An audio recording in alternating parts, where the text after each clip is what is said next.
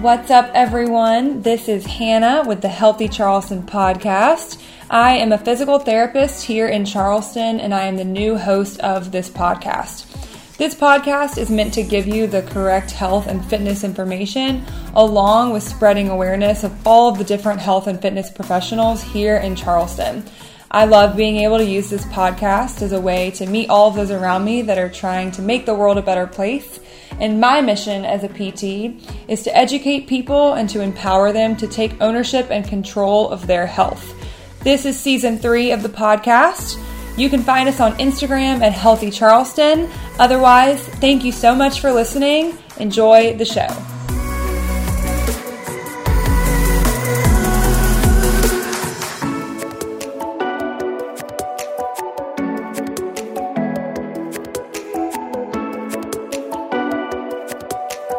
Hey, you. Thanks so much for listening to the show. This podcast is sponsored by Made to Move Physical Therapy, and we believe that movement is medicine.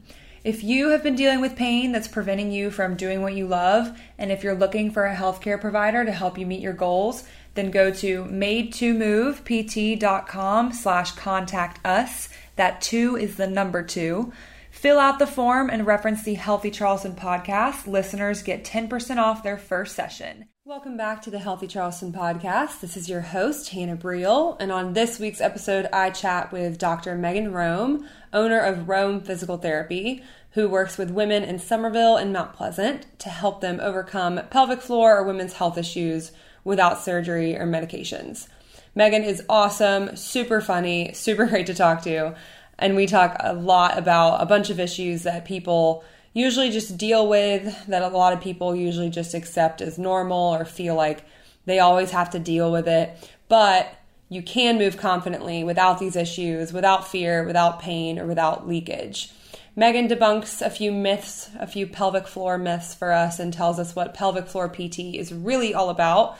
If you're struggling with these issues, it doesn't have to be this way.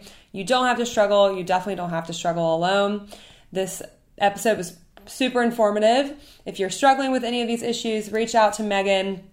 The handle's in the show notes. You can find her on Instagram, Rome Physical Therapy, and you can find her at her website. Otherwise, thanks for listening and enjoy the show. Welcome back, everyone, to the Healthy Charleston podcast. On today's show, we have Megan, owner of Rome Physical Therapy. Welcome, Megan. Thanks for having me. Megan is here to tell us all about the pelvic floor. So if you're listening to this, we may get descriptive. We're going to fully dive in. Yes, we are. It'll be fun. So can you tell me a little bit just about Rome Physical Therapy, your background, how you got interested into pelvic floor, the whole story? Yeah, so whenever I went down to St. Augustine, Florida for physical therapy school, I had no intention of becoming a pelvic floor PT. Didn't even know that existed until I think it was like probably within the second year, they give you like a 4-hour... Maybe like it's not. Yeah, it's like a 4-hour lecture. For sure. So it's like a 4-hour guest lecture on what the pelvic floor is. And, you know. You're like, wow, I love the pelvic floor. No, I was like, absolutely not. And funny story, which I don't think I told you this. So you know how in PT school you have to volunteer as like the patient yes. Okay. Everyone, so like a lot of times you have to like volunteer yourself to be in front of the classroom. So for pelvic floor, we actually had to have a volunteer. Everything was like external through clothing. Okay. But at the time, my husband, well, at the time he was my boyfriend, but my husband volunteered. Wait, he's a PT? Yes, he's a PT. Oh, why did I forget that? No, you're good. You were dating at the time. Yeah, so we were dating, and he volunteered himself to do the pelvic floor portion, and I was mortified. And I was like, who would ever want to do this as a profession? So I had no interest still. Right. Then I got into, I think it was our last semester, and my mom actually was having a ton of pelvic pain. And they couldn't figure out what was going on. She ended up going to a pelvic floor PT and had a lot of like scar tissue related issues. She had a cesarean delivery with me and my sister. So a lot of that like built up scar tissue had bound down into like internal organs, creating just like a ton of mess. Oh, and it's like, this has to be something that can be worked on early. Like if we can work on post-op knee replacements and the scar tissue and the muscles, why can't we work on the scar tissue within the abdomen. So I started looking into pelvic floor PT, and whenever I graduated, I went straight into my first training, level 1 of pelvic floor PT. And that's kind of where it all started. So it was a fun journey for pelvic floor 1. You have to be, again, both the patient and the therapist. Mm-hmm.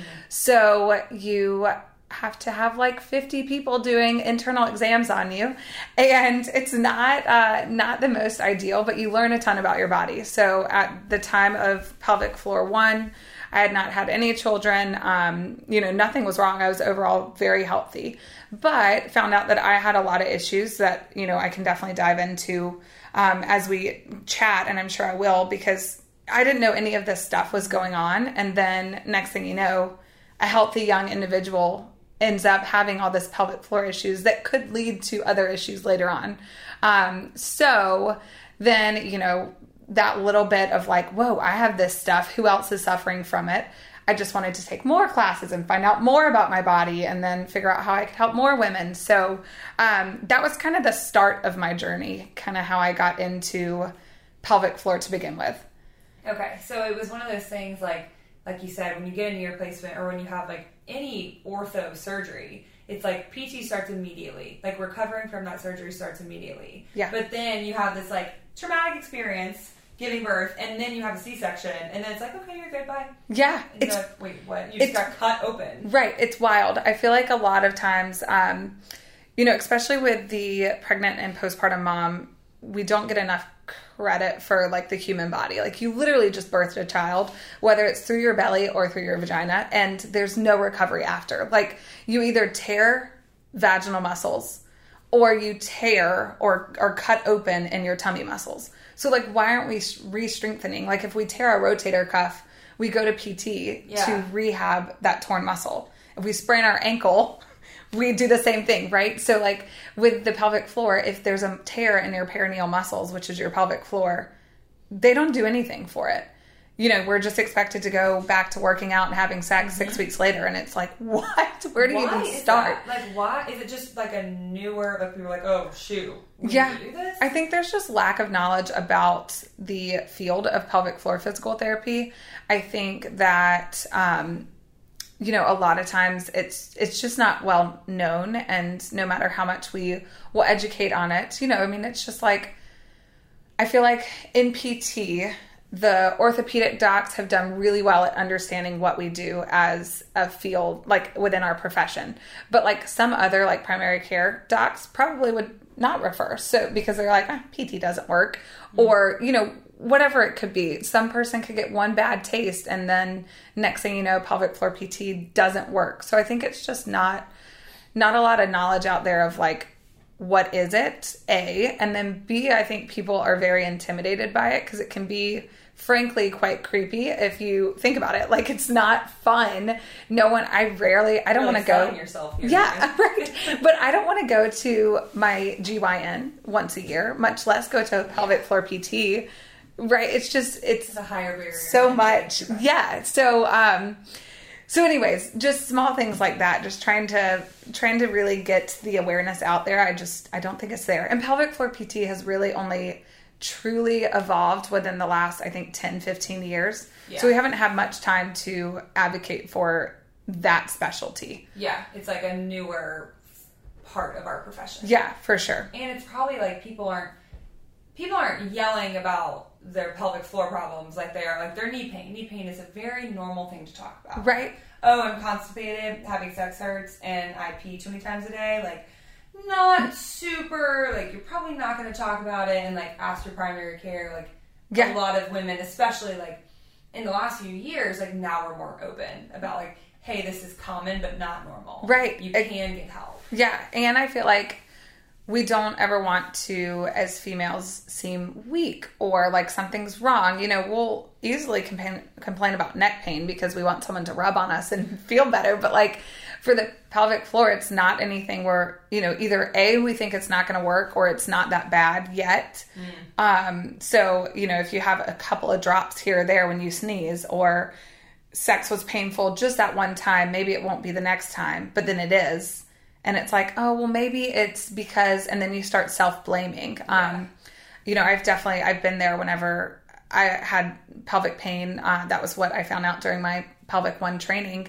I had pelvic floor tightness, pelvic pain. I had constipation my entire life growing up as a kid. And I remember being little and my mom being like, here's some apple juice while I was sitting on the toilet. I'm like, what the heck? Right. It's sad. But never once did we ever talk about like, maybe why is this happening? I also have a ton of like thinking about me personally. I was a dancer and a gymnast. I was a lot more flexible. So I needed stability to come from somewhere. And a lot of it was coming from my pelvic floor, I think, from just like guarding and gripping to try to hold on to whatever I could within my core.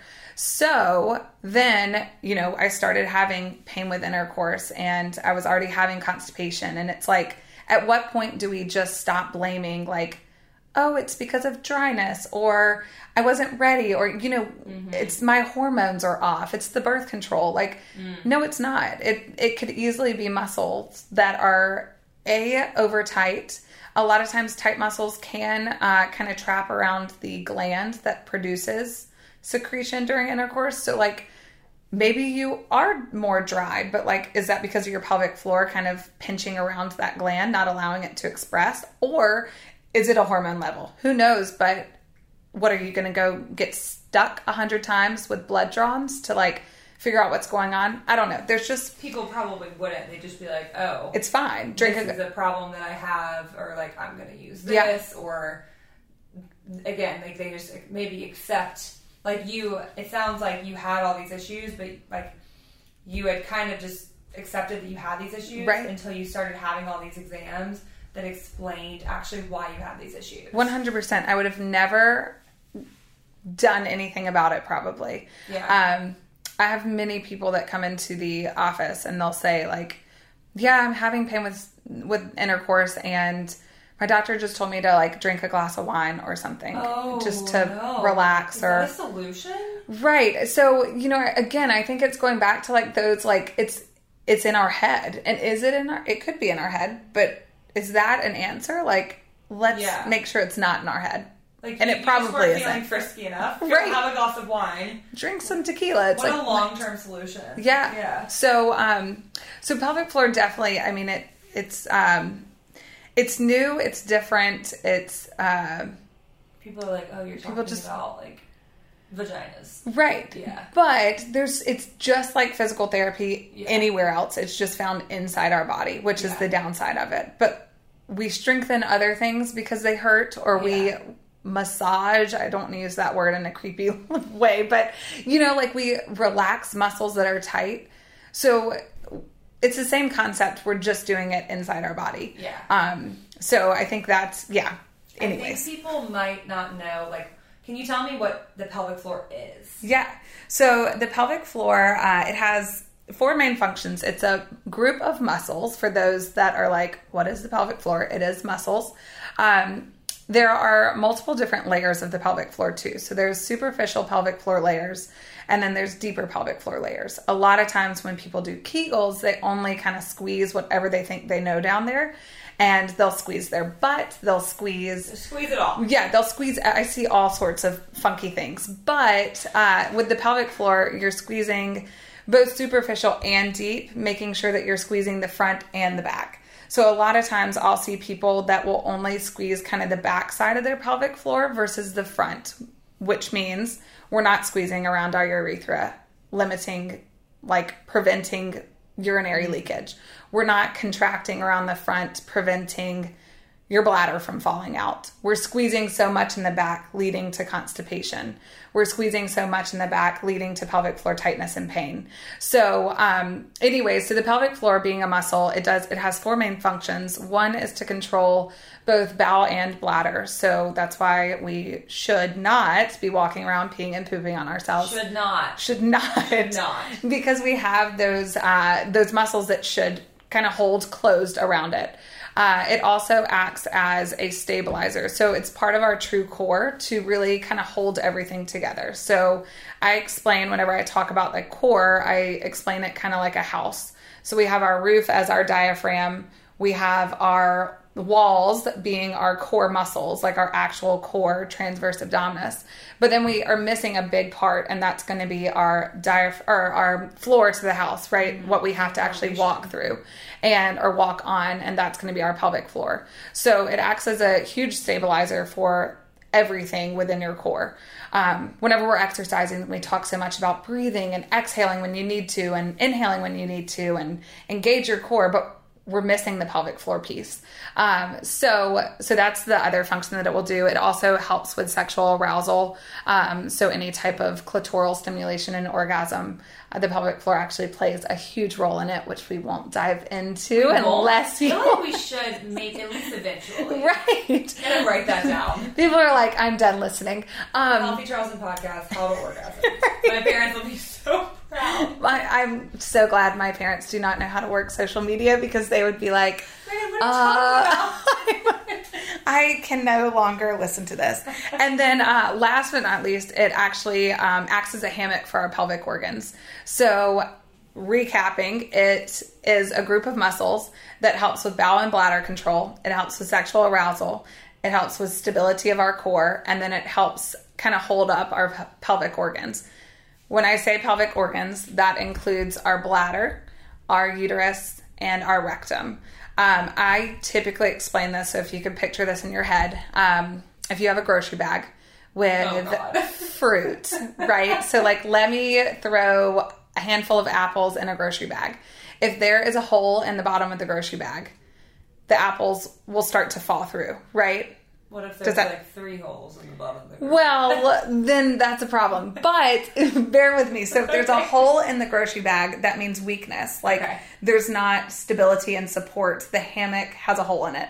So we're now going to have fruit falling through. So the pelvic floor basically acts as that grocery bag holding everything together. If we have a hole or a default, the fruit will fall through, and next thing you know, we have a pelvic organ prolapse and our organs are kind of falling through.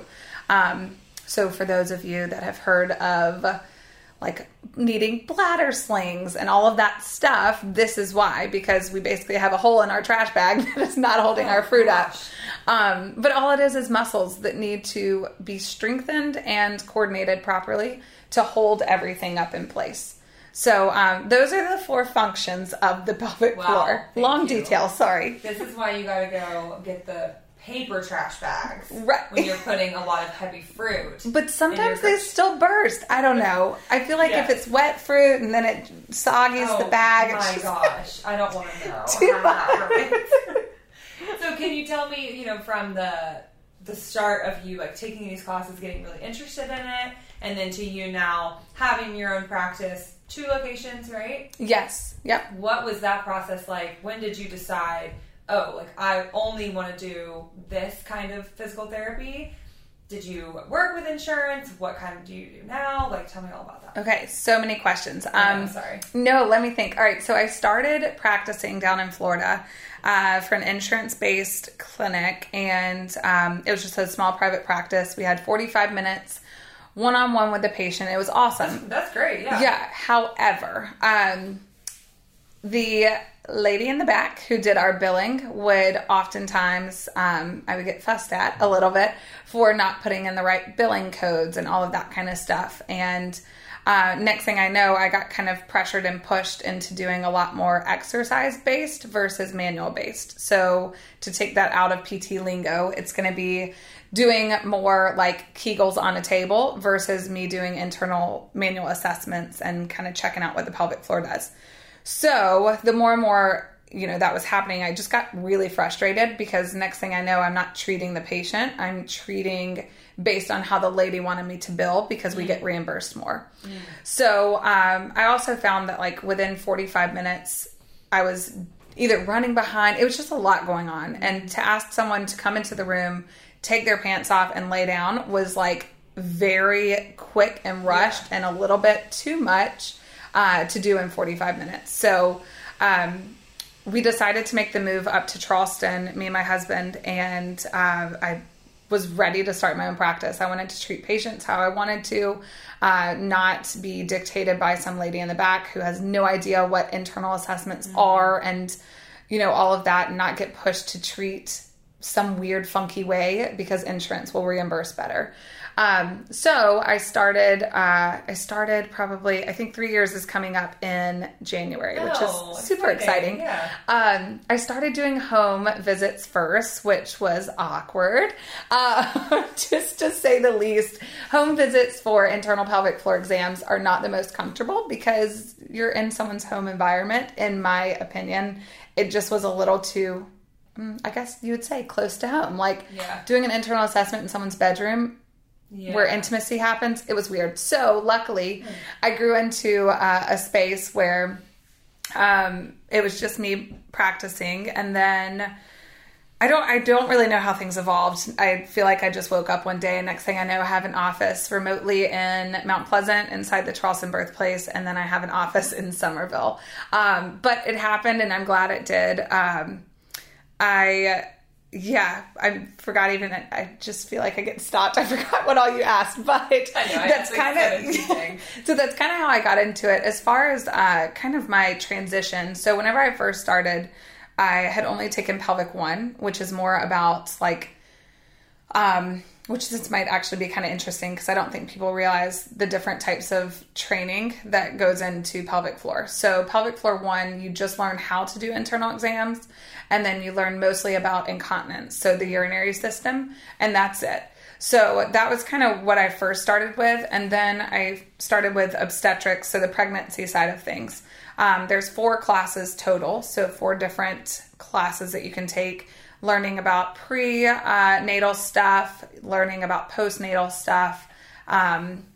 There's like a generalized pregnancy class, and then there's a labor and delivery class. So once I started doing all of that, I really grew super passionate about the pregnancy and postpartum world.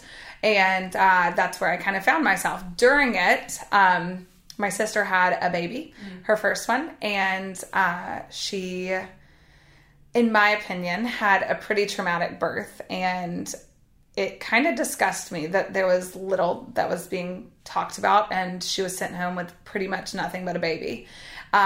She had a 3rd-degree vaginal tear, so tearing pretty close from the vaginal opening back towards the rectum. Oh my God. Yeah, she had tons of stitches. Totally fine. It's normal. Okay. I put that in quotes. So she had a large tear. She had a tailbone injury of some sort. And so a lot of times we birth on our back, right? Mm-hmm. So as you're birthing on your back, as baby's coming out, a lot of times baby's head will kind of clip the end of the tailbone and can dislocate the tailbone slightly. Well, how's the baby's head? I feel like... Right. So baby's head is hard as a rock. Okay. So we're fine there. But the tailbone is so fragile, right? Like it's this teeny little bone that can easily be manipulated. And if we're laboring in our back, on our back in this like curled up, crunched position, which most people are, their legs are jammed up like knees to face, and their tailbone is all like sacrum's all the way in like this huge flex position.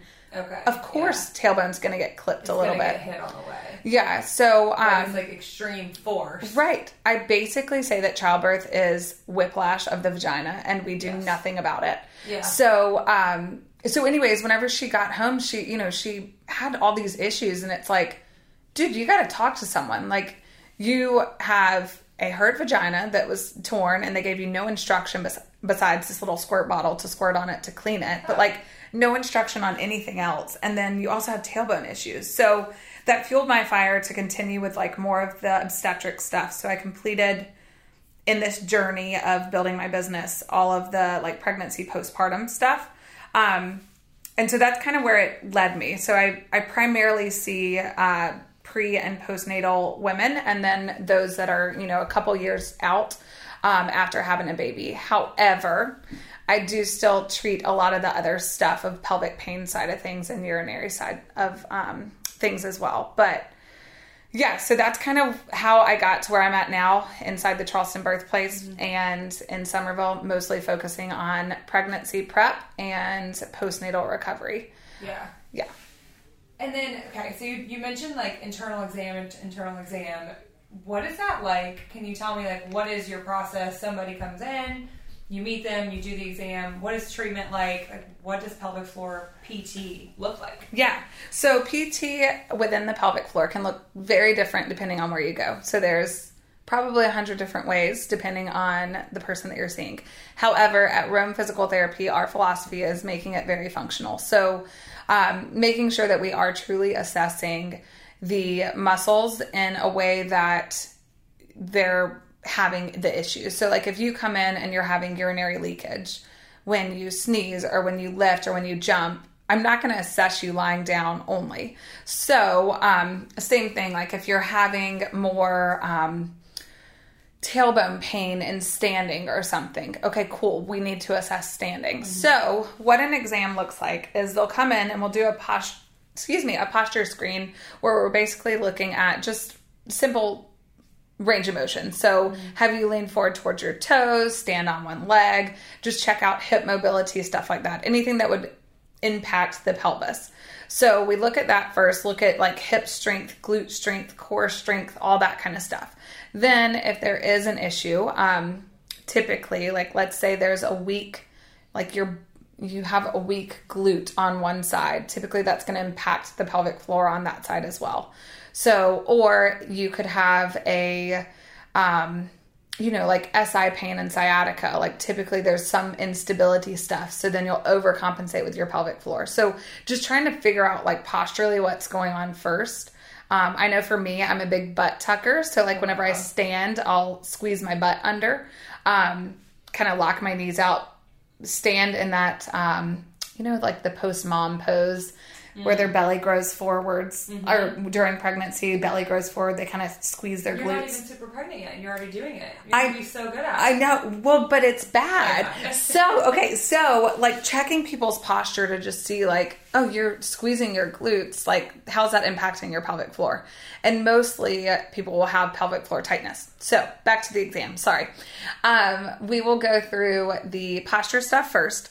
Then we'll go through an internal pelvic floor exam. So if people are okay with it, we don't do it unless we get consent to treat. Of course. You'll lay down on your back to start, and it's just a vaginal exam, no stirrups or anything crazy. We're not using any of those metal tools that are found in GYN offices. It's just one finger gloved. So we'll insert a finger vaginally and assess the first layers, the second layers, the third layers. We're also checking the front of the pelvic floor versus the back of the pelvic floor, still all vaginally. We'll check for strength. How strong is your Kegel? How long can you hold your Kegel? We'll check for the coordination, your ability to quickly turn on and off the Kegel. And then we will talk about prolapse assessment. So checking if your apples are still in your grocery bag. And then I'm not looking at in the same way. And then we'll do a pelvic floor like tightness assessment kind of. So just checking for tone. Are there tighter muscles on one side versus the other? Does any of it recreate pain or discomfort that you felt before? That kind of stuff. And then when we finish with that, the most important part in my book is we'll have you actually stand up, and we'll do the same thing. So in a standing position, what does your pelvic floor do? We all know gravity changes everything, right? So whenever I lay down and look at myself versus when I stand up, I look totally different. So like gravity just shifts some stuff around. So checking your pelvic floor in a standing weight-bearing position is very important. So we'll check the apples get heavier. Right, the apples get heavier. The grocery bag has to be stronger. Things could happen weird in your posture that can definitely impact all of that kind of stuff. So yeah, that's kind of what a typical like evaluation will look like with an internal exam, postural exam, and then finishing up with a standing assessment, and then kind of figuring out, okay, what do you need from here, and designing kind of your plan based on what you're looking to get back to. And so what are all the things that pelvic floor PT can help with? Yeah.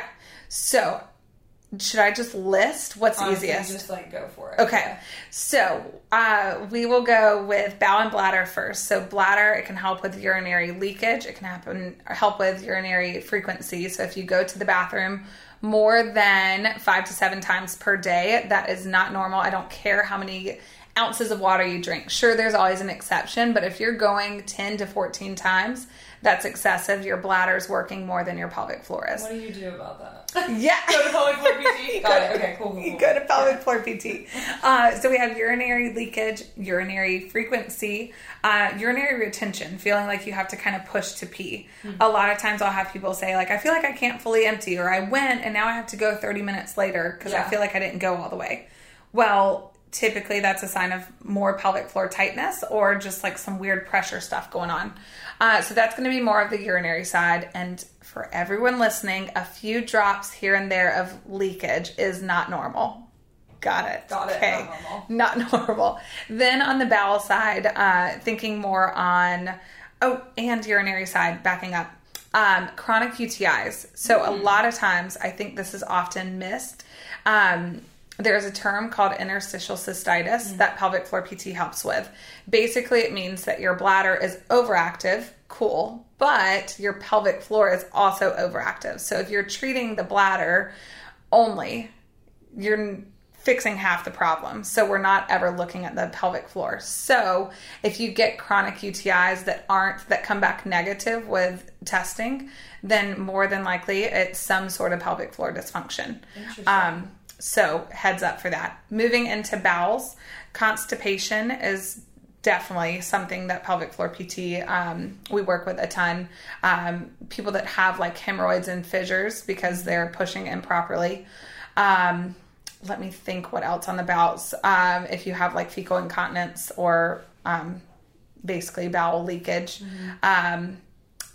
Passing gas without control, like being able to control that should happen. Can you help him with that? Right. He's a boxer. It's disgusting. Oh, I love boxers. I mean, I love boxers. I love him. But like, wow. Right. Just like lets it go all the time. I feel like my dog, between that and his anal glands, I'm like, I can't take much more. Like, this is like, could you follow directions? I need you to work on, contract your pelvic floor. The dog's probably looking at me like, what is going on? But yeah, so a lot of the bowel side, that's going to be that. And then, a fun one Okay.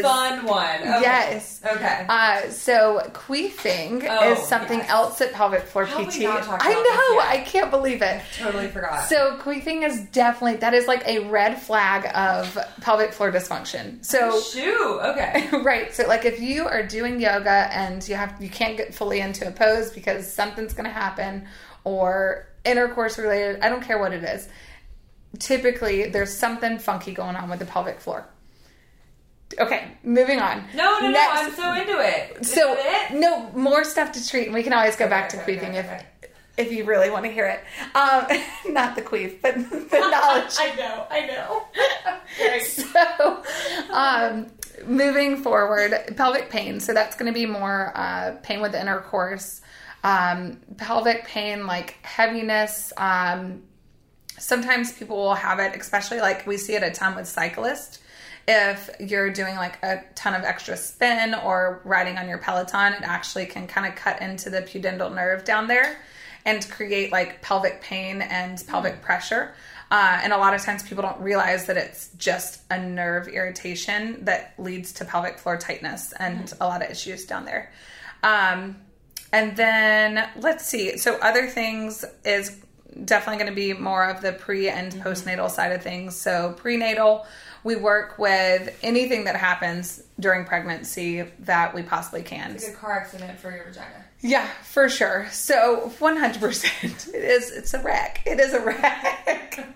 But and you're pregnant. I am currently pregnant and I've experienced a lot of it. I had sciatica at a very early, probably like 6 weeks, and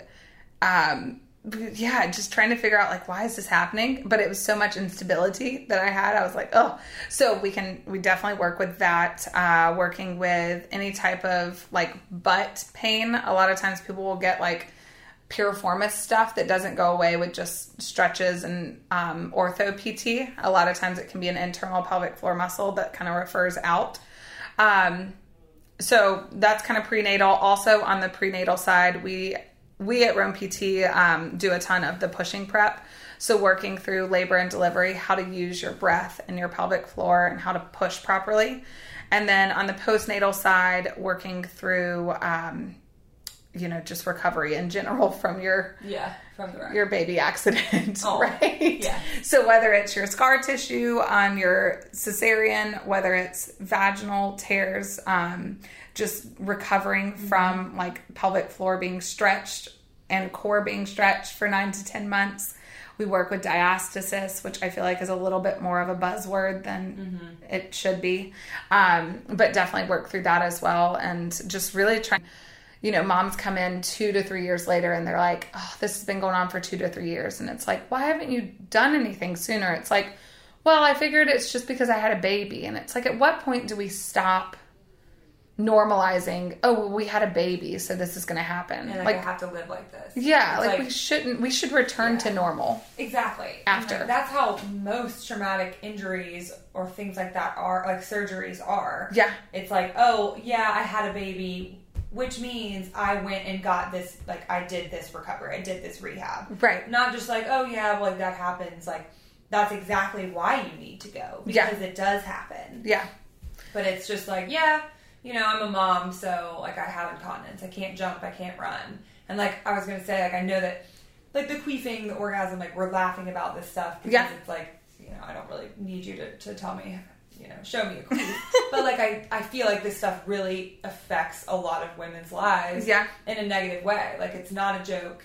It's serious, and that people, they're in pain. They're, like, living, they're not able to do the things that they want to do. Like, what do you feel like, how does this impact people? Because, like, it's nothing that I've experienced. Honestly, the things that I hear would blow your mind. So, like, the fact that people tell me that they have to drink a couple of glasses of wine to have sex, or they only wear black pants to work out because they don't want anyone to see that they peed on themselves, or they know jumping jacks are coming, so they're going to run to the bathroom instead and hide out. Like, we no longer can complete a good, healthy workout because we're scared of what's going to happen.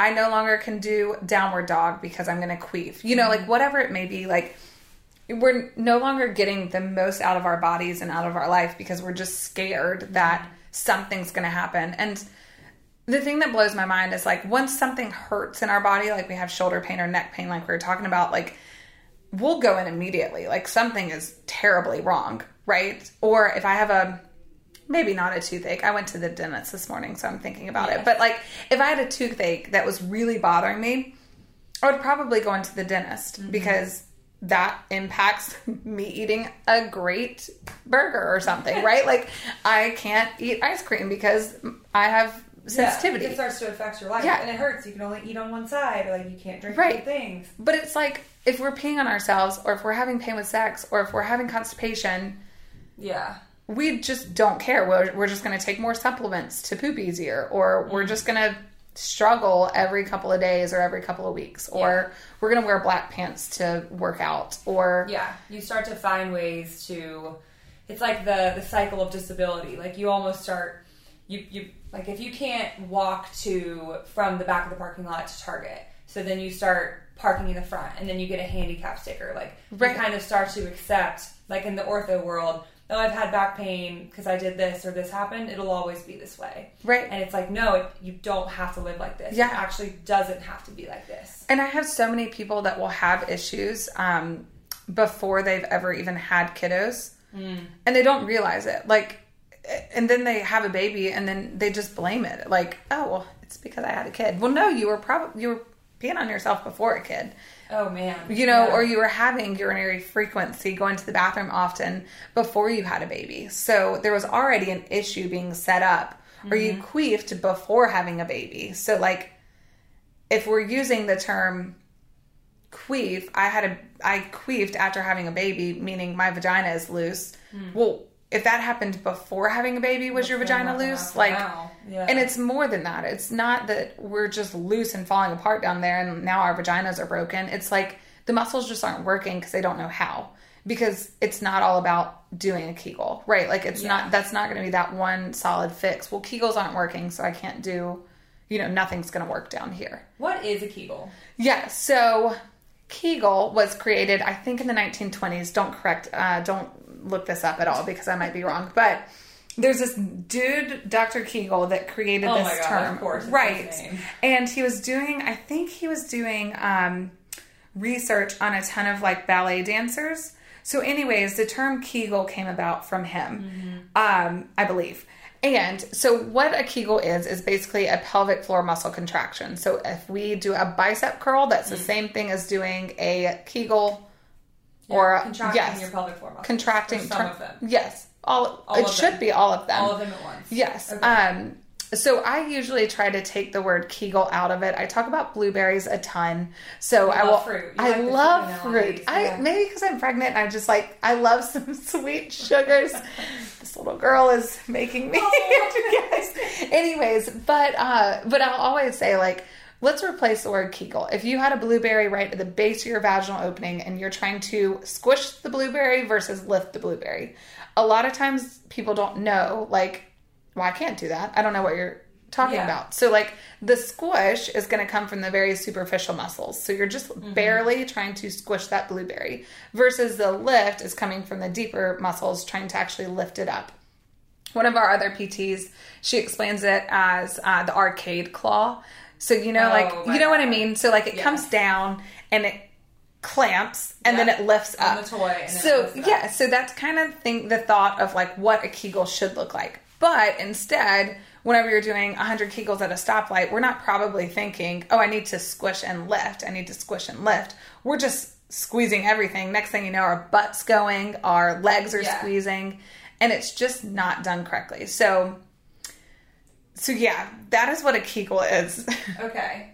How do you do a Kegel correctly? Correctly. So one, it's definitely figuring out if you need to be doing Kegels. Oh. So PSA, you do not everyone needs to be doing Kegels. So I'm currently pregnant and I'm not doing Kegels. A lot of times I even read in my stupid What to Expect When You're Expecting book that I need to be doing Kegels throughout. And I want to just like rip the page out and be like, this is BS, but it's like whatever. But for me, I had pelvic floor tightness, which I already talked about, pain with intercourse, constipation, all that stuff. If I continue to do Kegels, my pelvic floors continue to get tighter, and there's not going to be room for a baby's head to pop through, right? Yeah. So if it all depends on the person. So a lot of people that have pelvic floor tightness, constipation, pelvic pain, pain with sex, any of that stuff, I usually will not ever prescribe them Kegels during their plan of care. It's more of trying to figure out when you need to use the squish lift appropriately. Yeah. Then, for those that are having urinary leakage, stuff like that, sometimes we will talk about doing a Kegel, but oftentimes it's not going to be, kind of the number one thing. So, I think you asked how you should do a Kegel and when to do a Kegel. It's going to be less of sitting in your car doing a bunch of Kegels, as opposed to let's Kegel when we need to. So when we sneeze, when we cough, when we jump, when we lift our kids, when we lift heavy weight, a proper Kegel, the squish and the lift.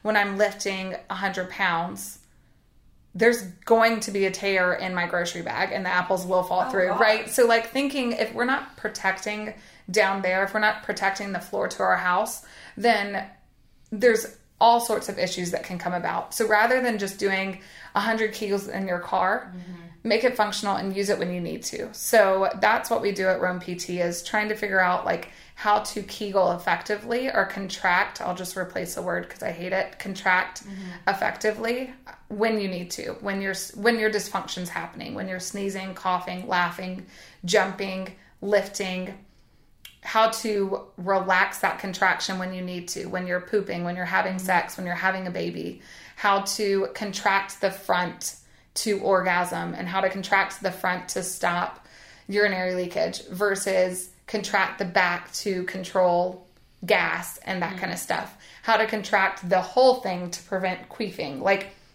there's just so much into it versus, oh, we'll just do Kegels.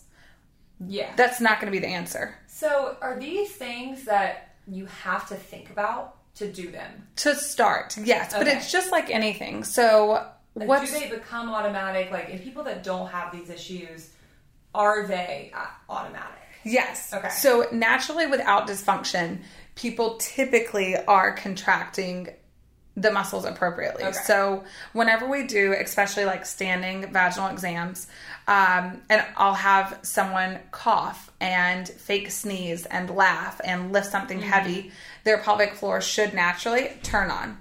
And lift? And lift, okay. Yep. So squish and lift the blueberry as they're doing that stuff. So without dysfunction, that is what should happen.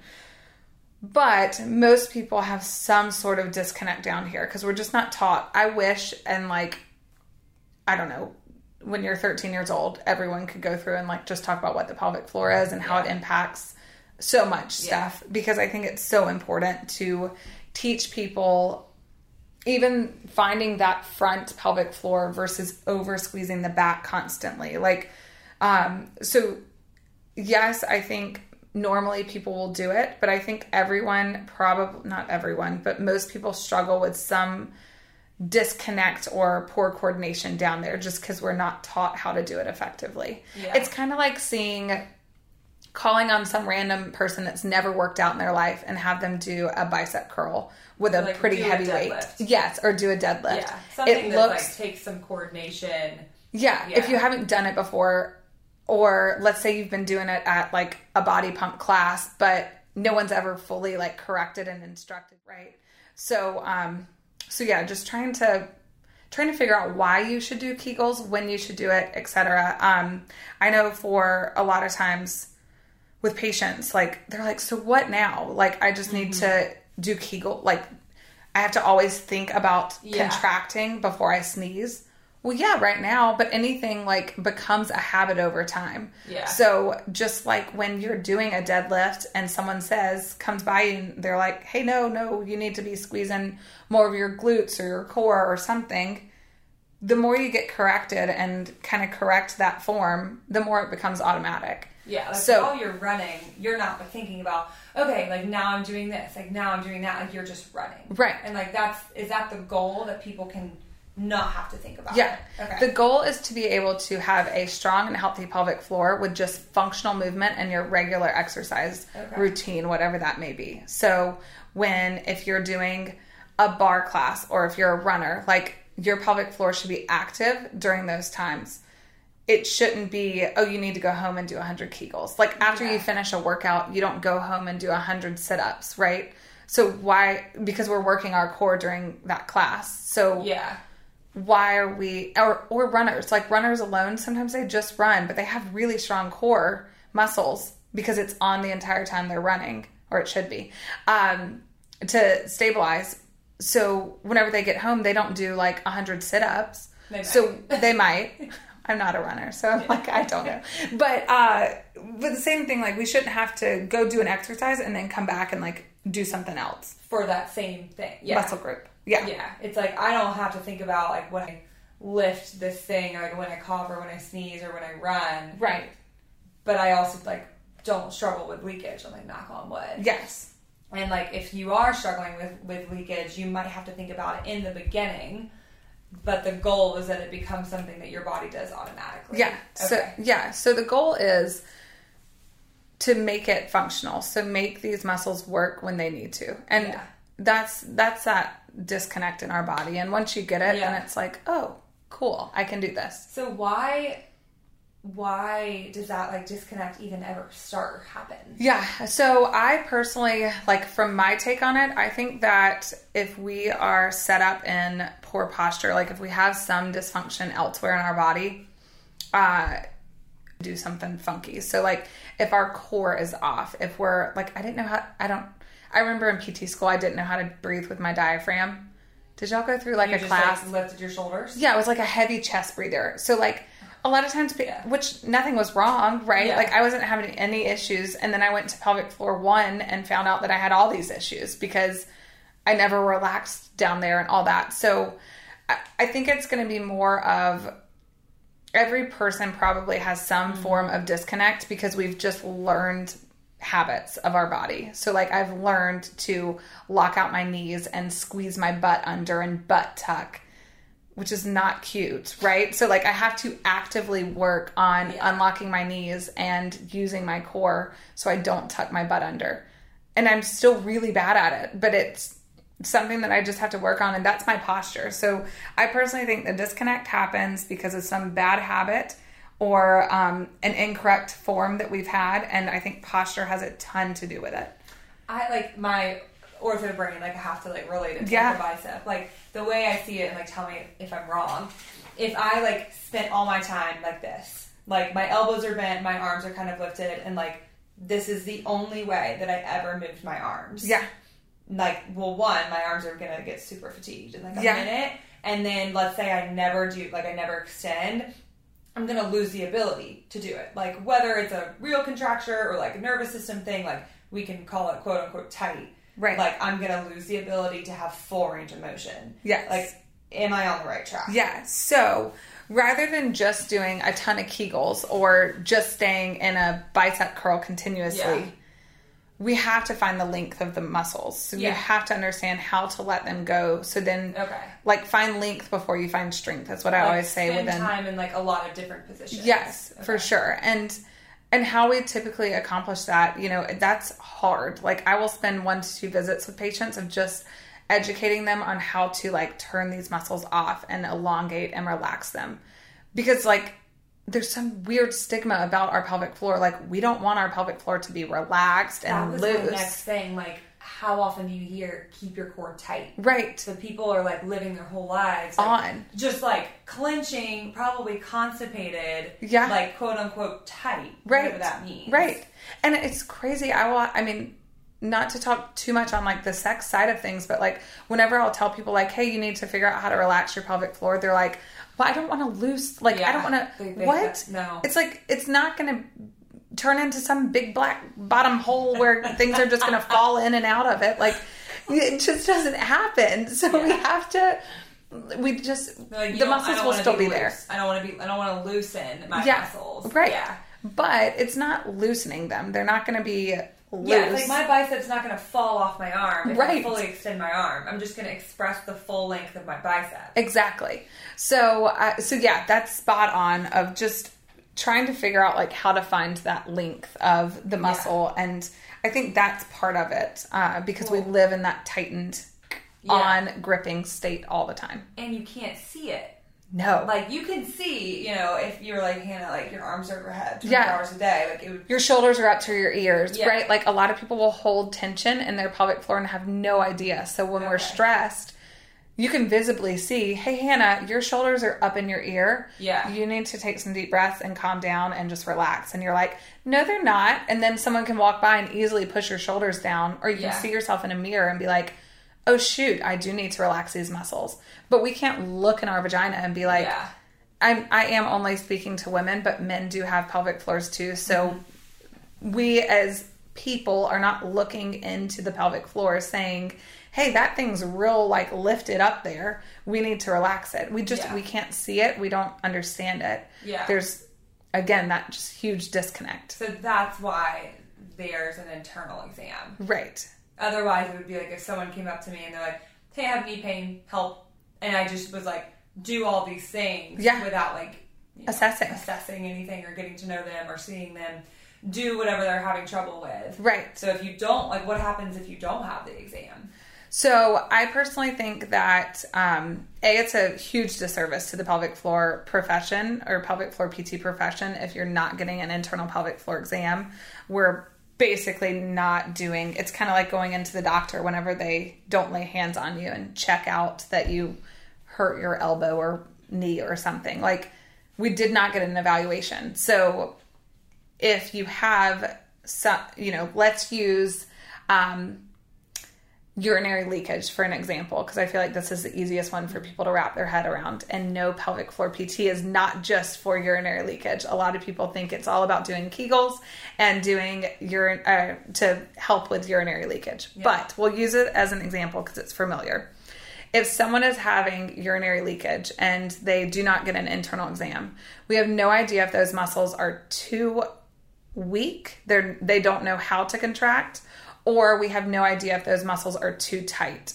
So going back to the bicep, and bear with me while I break this down. Mm-hmm. If we are not looking at the bicep muscle that's really tight and in a shortened like bicep curl phase, and we're not ever looking like, hey, maybe let that go. By the time we go to sneeze, cough, laugh, whatever, this bicep is so tired because it's been on so much that it can't hold another ounce of pressure, so it lets go. So a tight muscle can still be the cause of urinary leakage. Does that make sense? No, that analogy really helps. Yeah. So like if you're living in if you're living in a constant Kegel or a constant pelvic floor bicep curl kind of thing, and then we go to sneeze or cough and we leak, oh, well, shoot, I need to do more Kegels. Well, you're already living in a Kegel, so why are we doing more of them? Right? Yeah. So without a pelvic floor assessment, we're never truly going to know, are those muscles tight? Are they weak? Are they needing to relax and find length? Or do they need to find the squish and lift? Yeah. Are they working more towards the back? Rectally, if I squeeze my butt and my rectum when I sneeze, that's not going to prevent urine from coming out, right? Like it's not contracting around my urethra. So like squeezing my rectum doesn't do jack for the front of my pelvic floor. So just trying to like re-coordinate, hey, what's going on? But we will not know that unless we do an internal exam. So yeah, it's so important to just figure out what's going on, what state those muscles are in, and try to figure out everything from there, because it all starts and stems from that region when we're talking about any pelvic floor issue. I feel like my mind is just like blown. Like I'm just learning a lot. I mean, like I'm a PT. Yeah. Like we got, I think, a class. I mean, I remember like obviously learning all the pelvic floor muscles and the anatomy, but it was always the thing that they were like, if you want to practice like this, if you want to do this, then you're going to have to find like, you know, maybe we have an elective and like we'll help you, but it wasn't a part of our main curriculum. No. Like you have to get extra things. It's like a mini residency that we have to complete for pelvic floor PT. And a lot of times, you know, pelvic floor physical therapists, and I put that in quote, and I don't mean any disservice to the field, but, you know, they'll take one obstetrics course, meaning a pregnancy related course that teaches you nothing about doing an internal exam. And then they coach on how to do proper Kegels and stuff like that. But at what point is that just orthopedic obstetrics PT versus pelvic floor? Like if you've taken, you know, just, I guess what I'm trying to say is diving into the pelvic floor and doing an internal exam is key in the name of pelvic floor physical therapy. Yeah. So just really making sure that it is assessed, because we can do so many things incorrectly and actually continue to lead to those issues that people are having. Yeah. I do feel like the pelvic floor has gotten some press, and like maybe also I just follow all these people on Instagram. Yeah. But like everyone's talking about the pelvic floor now. Yeah. Yeah. I mean, I know, and again, nothing negatively at all, but I know like whenever I have done like Pilates or bar, they will talk on the pelvic floor some. Like lift your pelvic floor, Kegel, contract your core, all of that kind of stuff. And it's like, well, I'm the person that's constipated and having pain with sex. Why are you telling me to contract my pelvic floor? Yeah. But I get, again, not every person can do that. But if you are doing those types of exercises and you're still having issues, it could be something that you just need to get checked out. Like, maybe there is something going on with your pelvic floor, and maybe letting go when you're doing Pilates or bar is what you need to find versus living in a constant contraction. Yeah. Yeah. Wow. Where can our listeners find you, and how can they get started if yeah. you have any of these issues? Yeah, for sure. So we definitely are on social media, so you can find us at Rome, ROME, Physical Therapy, both on Instagram and Facebook.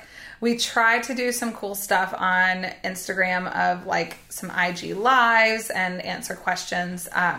This is just such a hard topic that people don't want to talk about. So if there are any private questions, feel free to email over as well, or you can go to the website, which is romephysicaltherapy.com. And we'd be happy to answer any questions. If you're like, is this for me? Do I need this? Do I not? Yeah. My biggest suggestion is just call in or set up a phone consult to talk to me and see if there is something that is related to what's going on for you.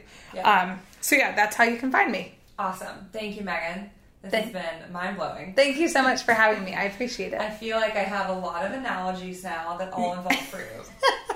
Everyone enjoy their blueberries. Exactly, and your apples. And when I go to the grocery store, like, that's all I'm going to be thinking Right. about. No, it was a helpful analogy, though. Yeah. Perfect. Thank you. Everyone, thanks for listening.